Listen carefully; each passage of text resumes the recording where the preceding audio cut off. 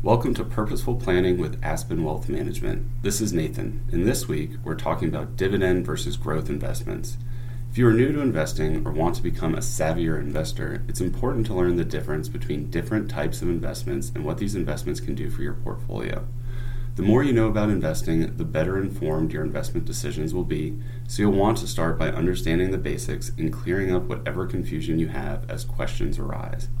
A common point of confusion for novice and burgeoning investors is sorting out the differences between dividend versus growth investments and determining which to choose. Rather than buying individual stocks, you may want to consider mutual funds that are focused on either a growth or dividend strategy, but you'll need to understand the fundamental aspects of each type of investment first. With dividend investments, the excess return is declared and shared with investors, while the profit excess is withdrawn as dividends. In growth model investing, the excess return is reinvested in the corporation, and the only way profits are materialized is when stock is redeemed or the stock is sold.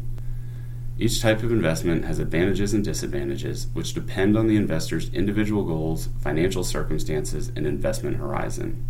Tune back in tomorrow to hear about the advantages of dividend investing.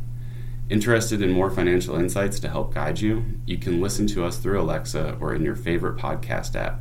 Visit aspenwealthmgmt.com/Alexa to learn how.